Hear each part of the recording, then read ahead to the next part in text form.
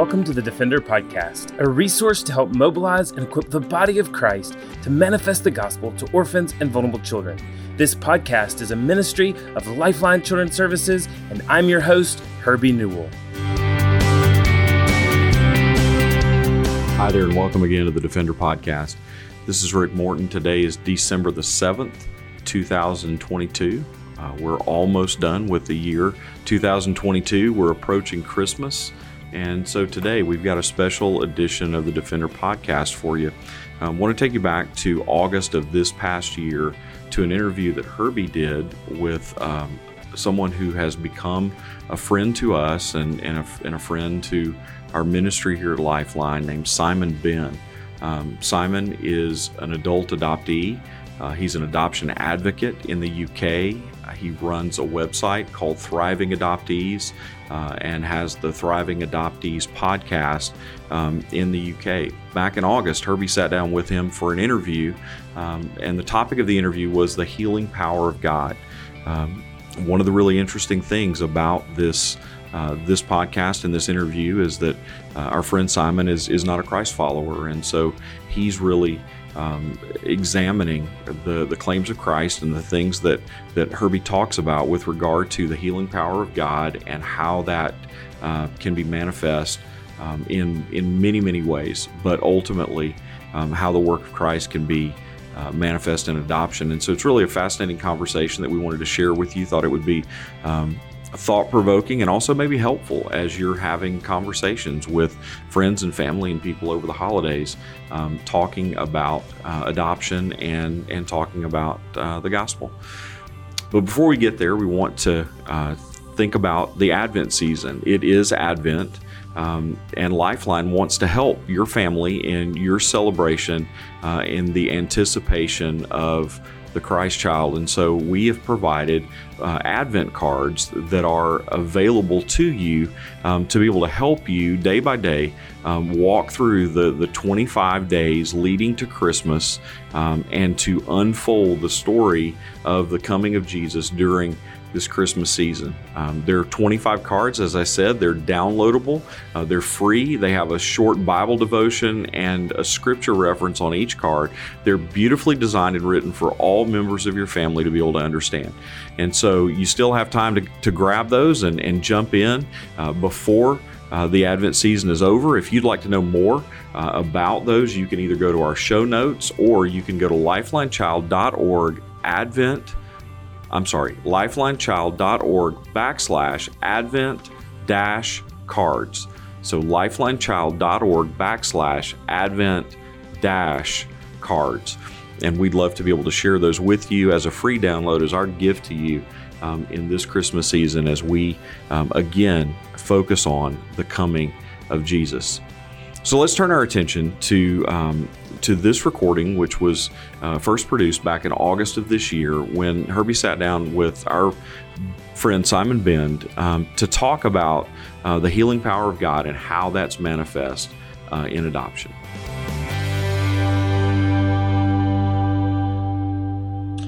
Hello, everybody. Welcome to another episode of the Thriving Adoptees podcast. So today I'm delighted to be joined by Herbie Newell from Lifeline down in Birmingham, Alabama. Herbie has been on the show and has got back in touch about coming back on. And I have to say, I'm absolutely delighted that he did that. And I'm really looking forward to the conversation. As I said to Herbie before I started recording, I listened back, and I don't particularly like listening back to my own voice. You know, I don't think many of us do. And I lost count of the times I said "wow" with the profundity of what Herbie talked about. So great to have you back on the show, Herbie. Really looking forward to it. Yes, Simon. It was such a blessing to be able to have that discussion last time, and I'm just grateful for the platform that you have, for the opportunities that you're providing folks, but also the way that you're able to minister in a profound way to this community of both children that have found home through adoption, but also adoptive parents. Yeah. So, since we're just over a year old now, I think we're on something like 23,000 downloads. 70% of those are from the from the US. So people are often surprised about that. But I think the openness that you and your colleagues on the other side of the pond have for this really makes my heart sing. So it's no wonder that we're getting more listeners, more downloads from the US. So last time we talked a lot about identity. We talked a lot about how none of us see ourselves as perfect. None of us believe that we're good enough, and we all have a different reason, a different peg that we hang that kind of self-deprecation. Is that the right kind of word? We hang that on different pegs, and adoptees hang it on the, I'm not good enough. This is what I did anyway. I'm not good enough because I was relinquished by my birth mother. And as Shakespeare said, what did he say? Something like, nothing has any meaning other than the meaning we give it. So the meaning that we give stuff, the meaning that I put on adoption for a very brief period in my life, kind of took me down. So I would implore you listeners, if you've not listened to that episode with Herbie, I'm going to put a link into it in the show notes, this one, so you can find it back. But stay listening to this one, and then have a deep dive, listen to Herb again. So because as somebody that, you use the word ministry, somebody that does this full time, that's been doing it for a long time, your power, precision, and passion for this stuff is immense. As I say, I kept on losing track of the number of times I said, wow, listening to what you came up with. So today I want to kind of dive into a really interesting discussion from for two people with a different take on the world, a profoundly religious person such as yourself, and myself as a spiritual guy who wouldn't kind of count himself as religion. So today we're going to be talking about the kind of like the healing power of God. I was trying to come up with a phrase, the healing power of God, and what that's all about. And we're gonna try and create a balance between what this means for adoptees, and especially what that means to adoptive parents, because we have so many adoptive parents listening. So yeah, the healing power of God was something that I came up with because I'm really curious to hear more about that, and I think we can do a deep dive into that. So, what comes to mind as you hear me with that slightly rambling intro? Yeah, well, when I think of the reason we're even having this discussion, and the reason, Simon, that you have this podcast, is because something is profoundly broken with our world. When we even have children that are vulnerable, women that are forced with hard, difficult decisions, we have children that come into our homes with either trauma that preceded our home, or trauma that is as a result of just trying to figure out this identity of who they are. I go back to looking at a fallen world, a world where sin has entered in, and sin has corrupted the beautiful creation that God made. But the beauty of the way I look at it, and the way that God brings healing, is through his remarkable grace. And I see through God's word, but then I see even examples in my own life personally, but also with friends and others, of how the abundant measure of God's grace has completely reoriented, and not just reoriented their trajectory, but actually healed them of past trauma, helped them to really be able to settle some of their unsettledness. So I think probably the best example is the Apostle Paul, a man named Saul, who was on the road to Tarsus. And the Bible tells us that he actually was breathing out threats, is what Acts 8:1 says, against Christians and against God and against Jesus. And the Bible says that he encountered the Lord on the road to Damascus, Saul of Tarsus on the way to Damascus. And it profoundly changed his life. It changed everything about him. You had a bitter man who was angry, who was taking out that anger, that now became a man of grace and mercy, a man that you see throughout the New Testament, wrote most of the New Testament with his letters to different churches. And so you see that grace that's so sweet and so amazing that changes the trajectory of Saul's life, and he becomes Paul. And when you really understand that grace, at least for me, I realize how I have failed, how I have fallen short in so many different ways. And yet the belief that I have of God is that instead of me trying to prove myself to God, trying to work my way to being accepted by God, when I was unacceptable, God accepted me and gives me sweet, amazing grace, not because of who I am or what I've done, but because of his love and his grace and his mercy. And that response in me creates healing. It creates a new dynamic, and it helps me even rearrange my priorities in my life. And I've seen that with even birth families. One of the ministries that we didn't talk about as much last time, but that Lifeline has really grown in, is a ministry to families that have lost their kids to foster care. And we have a program called Families Count, where we're trying to help these families actually get their kids back out of foster care. So moms and dads, biological moms and dads, trying to reclaim their rights from foster care. And I can't tell you how many men and women come into these trainings, come into these mentorships, come into the program, beaten up mentally, spiritually, emotionally, downtrodden.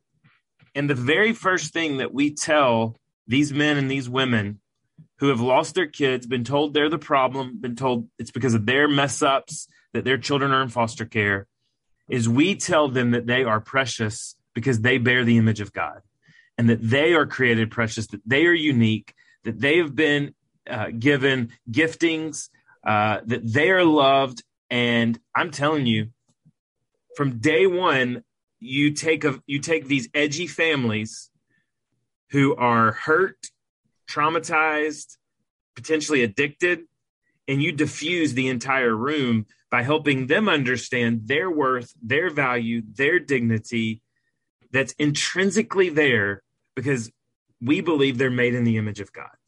Yeah. Now, certainly we want to help them understand how their choices, their mistakes have contributed to their child being in care.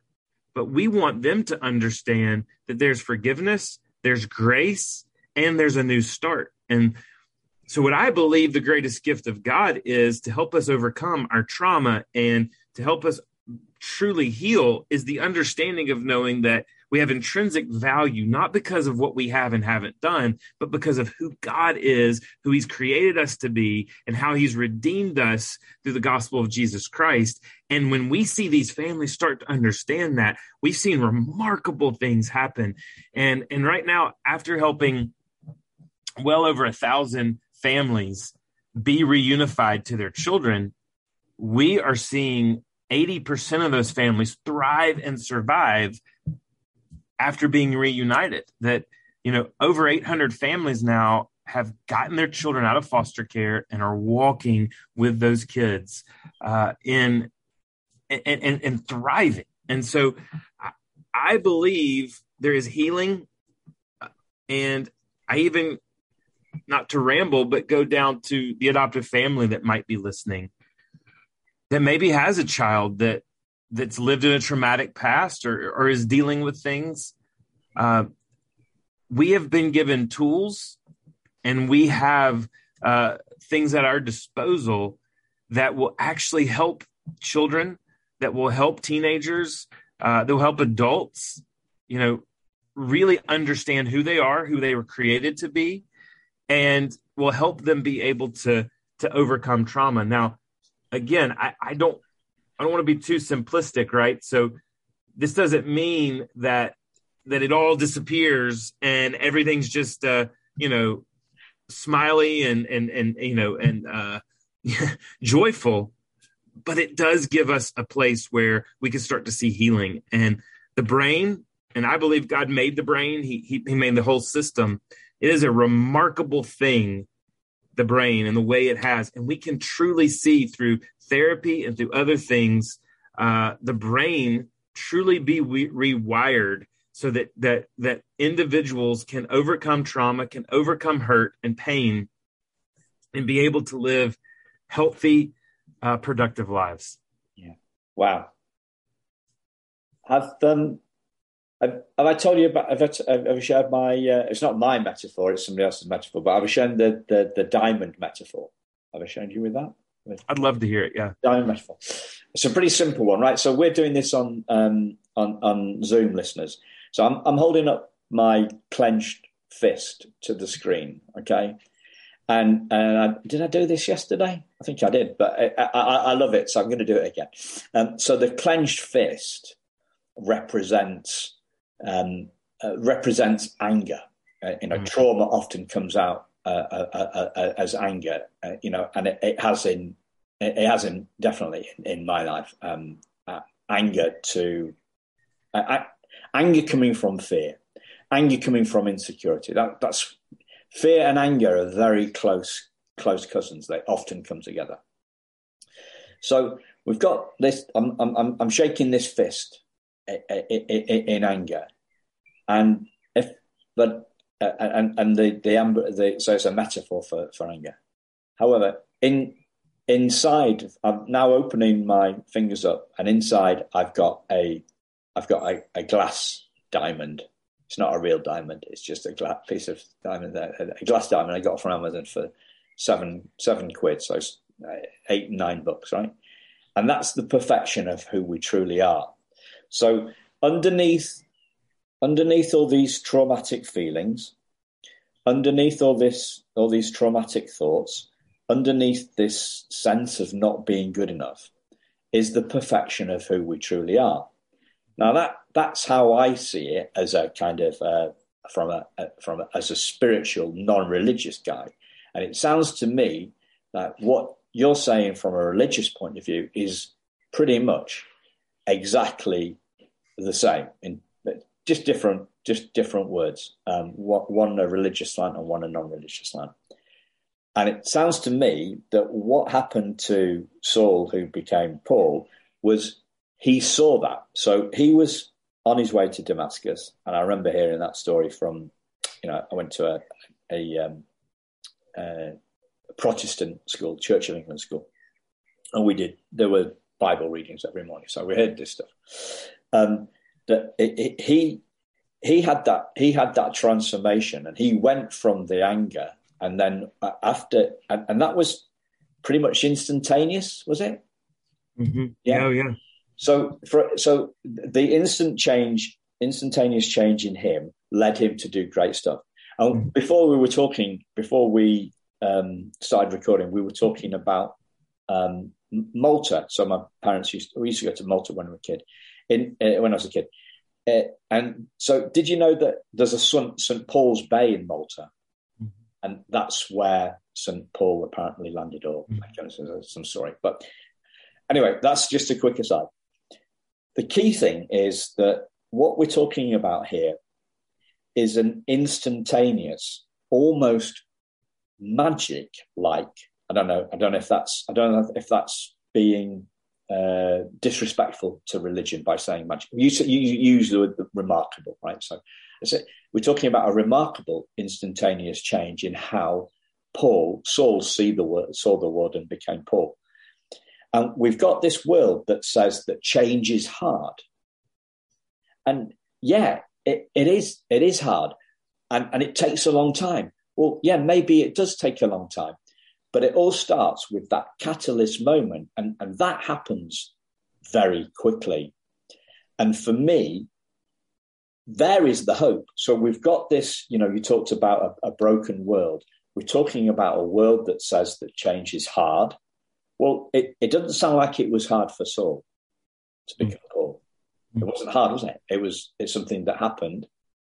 He went from this angry guy to this apostle. And so that's the hope. And we were talking about before that like the spiritual side of healing to me bears far more kind of instantaneous hope than the psychological side. And you talked about rewiring of the brain. And have you read Bruce Perry and Oprah's book, What Happened to You? It's about trauma. So, but I know some of our social workers have, yeah. Read it, yeah. I'm hoping it gets a bit more positive because I'm half the way in, and he talks about trauma, and it's bad news, and every now and again he drops in a little kind of, but of course the brain will rewire, the neuroplasticity of the brain, as you've discussed, that will all happen, and then he goes back to the dark stuff. So I'm hoping that he gets a bit more. I hope he follows up with these kind of like the little promises that he's dropping in, but the key message of your key message of the intrinsic value and my key message of the value of the diamond seem to be aligned. And what you're doing in your ministry is helping people see that. And that's, I guess, what I'm hoping, that's what I'm trying to do too, is people to see beyond our behavior, beyond our feelings, beyond the thoughts that drive those feelings, beyond our false sense of self to who we our false sense of self, perhaps our personality, because that changes as well, to the essence of who we are, and as perhaps, as you may say, made in the image of God. Yeah, and I love your diamond analogy, because life is remarkable. Human life is remarkable. When you think of all the facilities, the brain power that we have, the abilities that we have, no matter what worldview we come from, we have to see that human beings are head of creation, right? There's no other created being that is like the human being, with the ability to not just think, not just process, not just move, but also to feel powerful emotions. We can feel the depth of pain. We can feel the depth of emotion and joy, and that we are not just existing, but that we're feeling things physically and mentally and emotionally and spiritually. And we have been created, like you said, like that diamond. But also, we talk about this all the time within our ministry. The difference between expectation and reality is disappointment, when that reality is less than our expectation. And when that happens, we fill the space with fear. Well, what's going to happen now? Well, the fear of the unknown. How will I be able to meet the expectation? How will I be able to get to the expectation? And we are an expectant being, where we're constantly expecting what the next thing will be. And when our reality doesn't meet, we grow fear, and that fear always roots into anger. And I totally agree with you, Simon.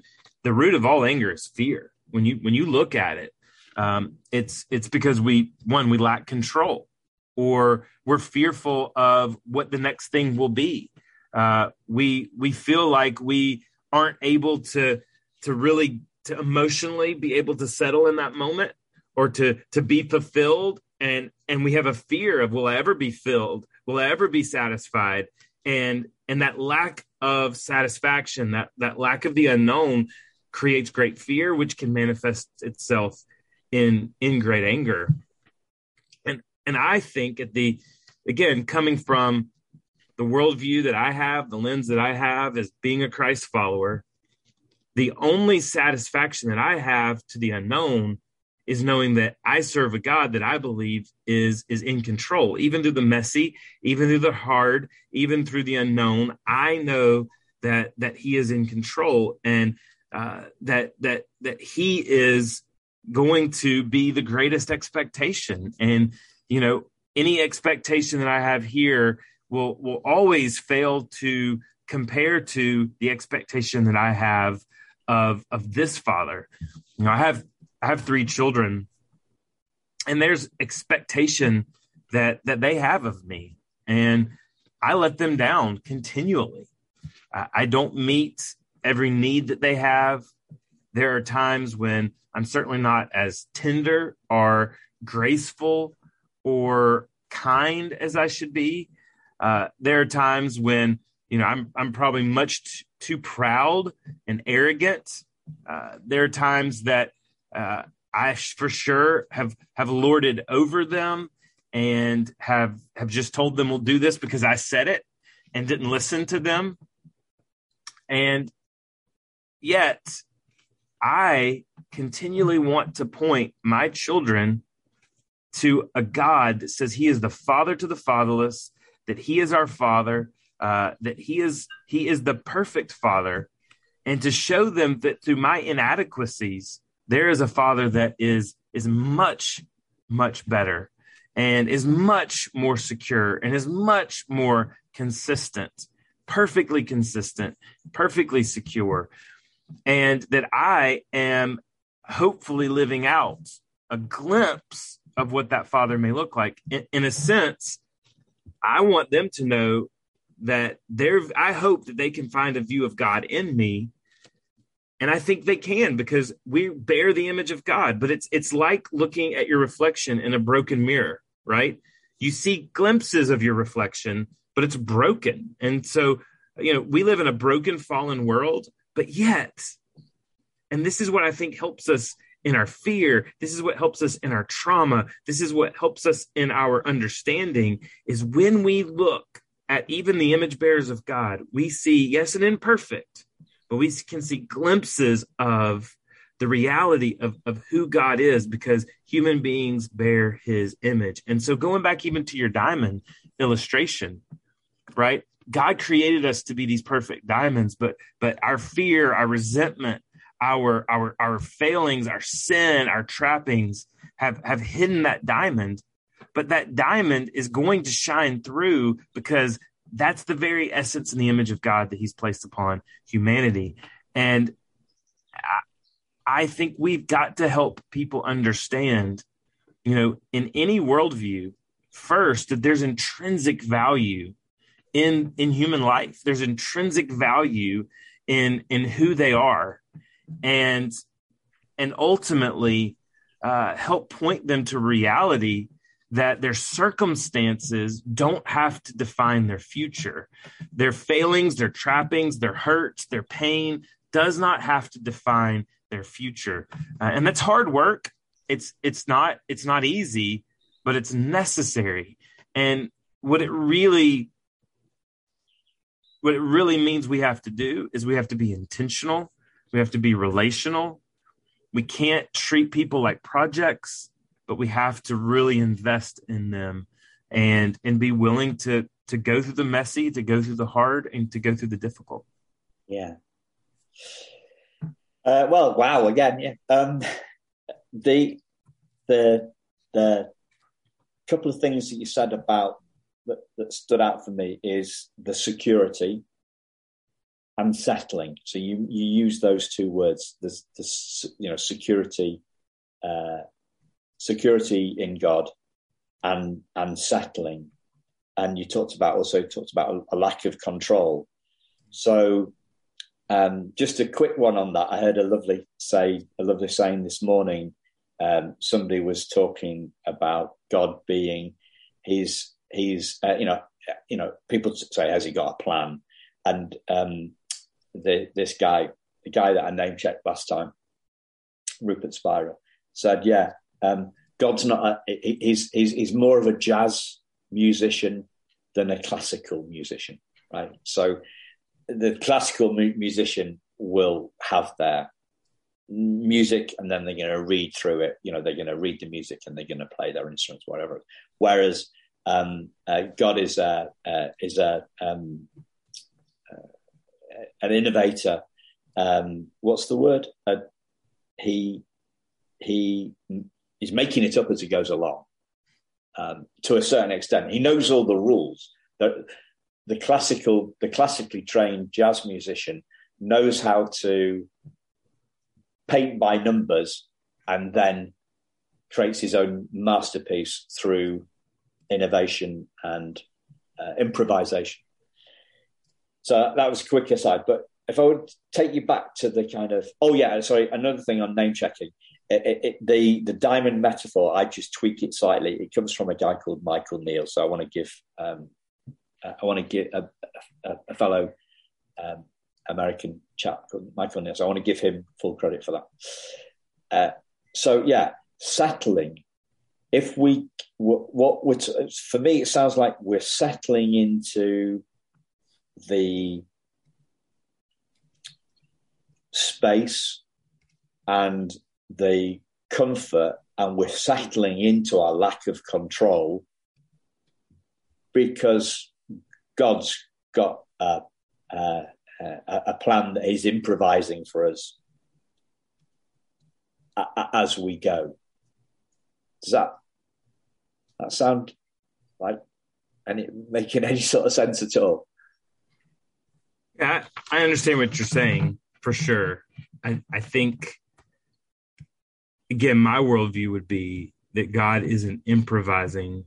He is secure, right? So he is who he says he is. And again, there's a lot of ways that people try to describe, how in the world did we get on this round ball that's perfectly situated from the sun, that goes around the sun. It gives us perfect light. It gives us perfect heat. The gravitational pull is just great. Is that happen chance? Was it a big bang? What was it? And my belief is it was a creator God who was in the beginning and who spoke it into existence.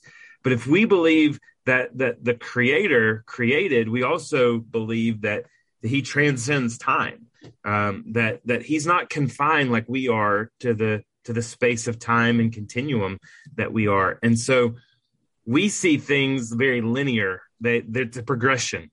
And so we're constantly improvising because we don't know what tomorrow holds, and we're trying to learn the lessons of yesterday. But God is a constant. He's a true north. He's always in the same direction. He's always consistent to who he is, to his goodness, to his mercy, to his grace, to his holiness.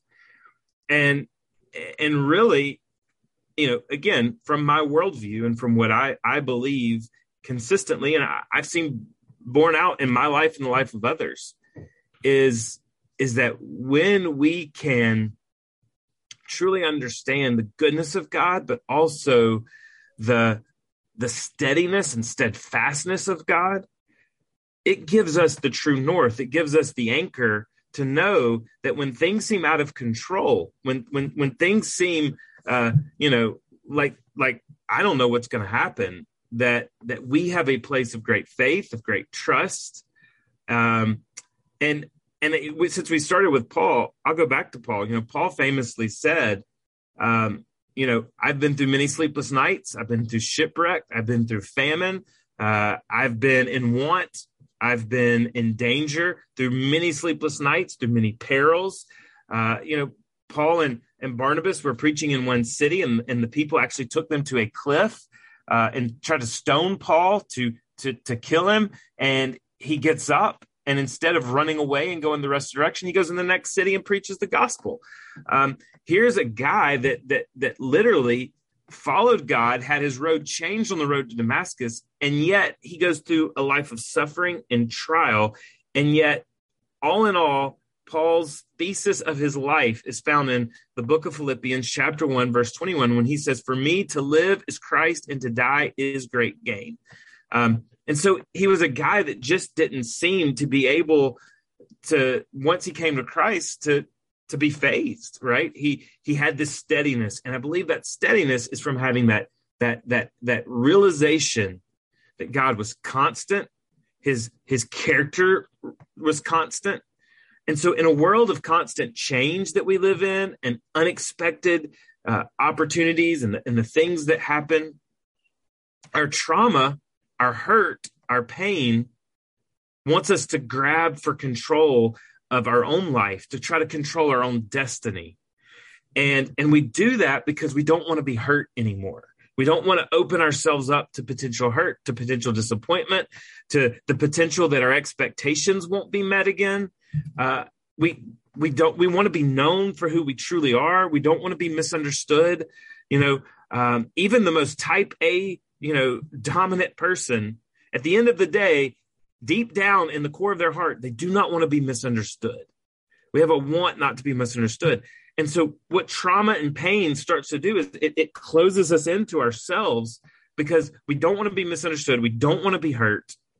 And even sometimes people who have been traumatized or have been hurt, we know that, unfortunately, one of the greatest characteristics of child abusers are those who have been abused themselves, because they start to inflict the pain upon someone else. It's a protective mechanism. And that's not exonerating them of the abuse. It's showing that abuse perpetrates abuse, that hurt perpetrates more hurt, because it becomes self-protective. But when we see that we have a God who is solid, steadfast, in control, unchanging, there is the word of God says there's no variation, like shifting light. He is steady. He is secure. He is the true north. Then we can open ourselves up to what's going to happen tomorrow. I don't know what tomorrow will hold, but I know who holds the future. And I have that security of knowing who holds the future. And I think when we can help children who've been adopted, when we can help kids in foster care, when we can help people that are walking around with baggage and trauma, know there is absolute truth. There is a true north. There is a God who is steady and steadfast and does not change, and there is no variation in. That can give us truly great hope of knowing that. And two, then the grace that I believe of the gospel of Christ Jesus, it says, I don't have to then prove myself to him to be accepted by him. I have to rest in the grace and the mercy of Jesus Christ, that he lived the perfect life and he died the death that I deserved, in order that I can have, as Hebrews says, direct access to God. And I can know that I am in the will of God because I rest in the grace of Christ Jesus, and that's my true north. So that, knowing who holds the future and knowing that I'm not in control, but I know the one who is in control, helps me to open myself up, because I look and go, what can man do to me? What can man say to me if I find my worth and my dignity in that diamond that God created me to be? And I shine in order to be a reflection of him, showing grace, love, care to humanity, to other humans, then I don't worry about what the future holds. And last thing, and then I'll let you respond. But there was a teacher of the law that came up to Jesus, as recorded in the four gospel accounts, and he says to Jesus, and it says that the writer of Matthew says, or Matthew, the tax collector, says he was doing it to test Jesus. And he said, what's the greatest commandment? And really, he was probably looking back at those 10 commandments and going, hey, there were 10 laws. Which one's the greatest? And Jesus comes and says, well, the first and greatest commandment is to love the Lord your God with all your heart, with all your mind, and with all your soul. But he doesn't just stop there. He says, if you do that, then the second greatest commandment is love your neighbor as you love yourself. And so the true ideal of a Christ follower and of a Christian is someone that is so enamored with their entire fiber of their being, with their heart, their mind, and their soul with God, that they don't see people as projects. They don't see people as something to run over.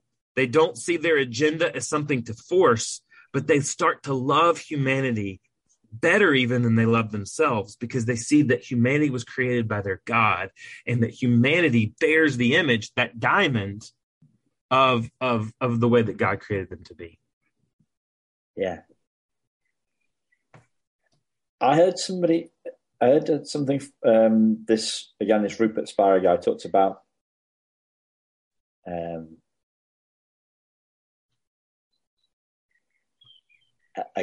St. Augustine, who said something like, know thyself, love thyself, and do as you will, something like that. Maybe you remember it more precisely than that, but it's essentially seeing ourselves as diamonds, seeing everybody else as diamonds, and treating them accordingly, I think is kind of how it breaks it down.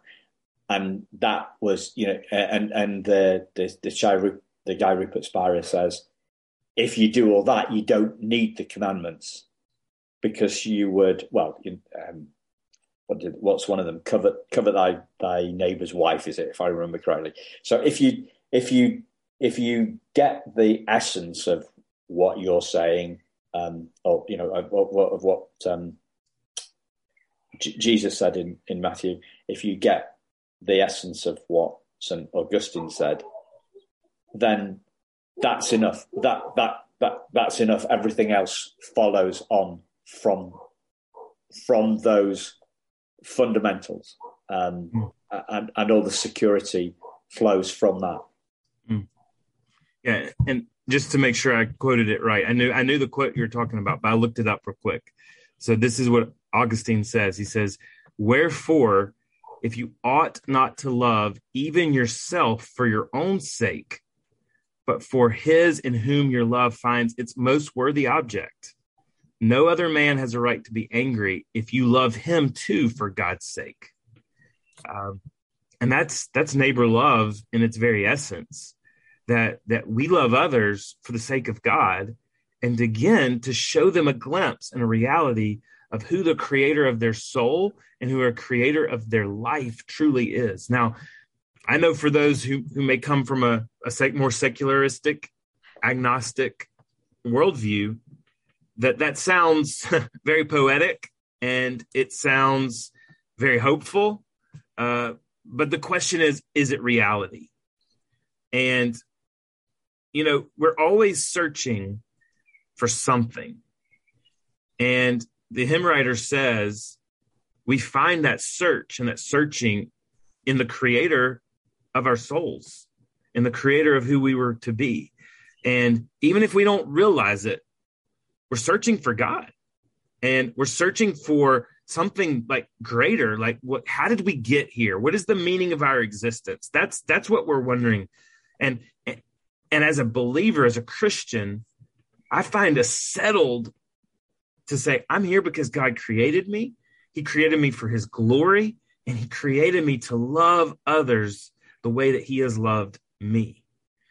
And if we as Christians, and so I'm even talking to fellow Christians that might be listening, if we would love others the way God loves us, we would not have as much trauma and hurt and pain. It would still exist because we live in a fallen world, but we certainly wouldn't have the identity crises that we have. We wouldn't have the pain if we truly loved others the way that God loves us. Can you hear the dogs barking in the background? Absolutely. I was kind of hoping I was going to press mute and you were going to go on a little bit more. It's so funny, isn't it? It's so funny. It makes me laugh all the time. profundity of this sort of stuff, and then the logistics of dogs barking. We're living in the real world here. I'm conscious of time, and I think what you just said there was so deep. I don't think we can top that. But I did have one question actually, which was about this is my take, and I'd be interested in your take on my take, which is as adoptive parents, or as anybody that's anybody that deals with other people, right? But especially adoptive parents, so my view is that the clearer we can see this stuff for ourselves, the better our chance at pointing it out to our children so that they see it too, right? So this starts with us. In the same way as like emotional intelligence starts with us. If you read a book on it, I read a book on emotional intelligence years ago, and it started off with self-awareness. And I would say the self that we're talking about here is the self of the diamond, not our personality, and not just our behavior. And from a religious point of view, the self as the child of God. That's from a religious perspective. So the clearer we can see this stuff for ourselves, the better we're going to be able to point at it, so our children see it, see what we're pointing at, hear what we're saying, and can get their heads around this stuff for themselves. What would you make of that? Yeah. Wow, a lot to unpack there, but I think the greatest thing that a parent can do is to be present with their children and to hear them and to listen to them. I think a lot of times we hear, but we don't really listen. So I'm even guilty of this, and my children and my wife will laugh at me because they say one of my quotes is, "Well, I hear you, but," which means I heard you, but I'm going to disagree with you. And I think as parents, we need to give our children the opportunity to express what they're thinking, what their fears are, what emotions that they're feeling, maybe pain, doubts, worries, anxiety. And we need to seek to understand that, but we don't always have to validate it. So we can help them understand maybe where they can place their hope, or how maybe their understanding is being shaped by something that's not reality. And so I feel like we sometimes go in one of two directions, and there's really a tension between the two. We can either validate everything and validate every, irrational emotion and irrational feeling by just going, okay, well, I don't want to disagree with you. Or we can swing to the other pendulum of just dismissing every feeling, every hurt, every pain. And I think there's a tension there that really, as adoptive parents, we can help our children process. They want to be listened to. They want to be heard. They want to be understood. Don't we all? Don't we want to be understood? And we let them be understood, but then in a loving, kind, gentle way, we help them understand true reality. An analogy that I've given my children at times, and I don't want to name them, but one of my children, I had caught them in difficult behavior, and my child said, well, Dad, I felt like you were going to be so frustrated with me when you realized that I had done this. And I said, no, I'm not. And this child said, well, you're always telling me not to do something like this, and I did it. And I figured that because you told me so many times not to do this, that you would just be so furious and angry. And I said to my child, I said, it's like this. If you see a child running into the road and a car is coming, a car they don't see that's going to hit them, you're going to be very emphatic to your child to stop. Do not run into the road, or you are going to get hit by a car. Now, once my child has entered into the road and he gets hit by the car, if by God's grace, they're not killed, but they're just hurt, my response as a loving parent is not going to go look at my child and fuss at them for not listening to me to say stop. A loving parent is going to stoop down, pick my child up, and run to the closest place to receive help, to try to help that child, to love that child, and to get healing for that child. And in that analogy with our children, we need to hear them. We need to give them warning. But when life has brought the truck, the car, and it's hit them, and it's leaving them broken and hurting, we need to listen to them. We need to hear where it hurts, right? In that same analogy, if my child is going, Dad, it hurts, I can't move. Well, I probably am not going to scoop them up because I don't want them to be paralyzed. I'm going to make sure we get something that's helpful. You got to listen and you got to understand.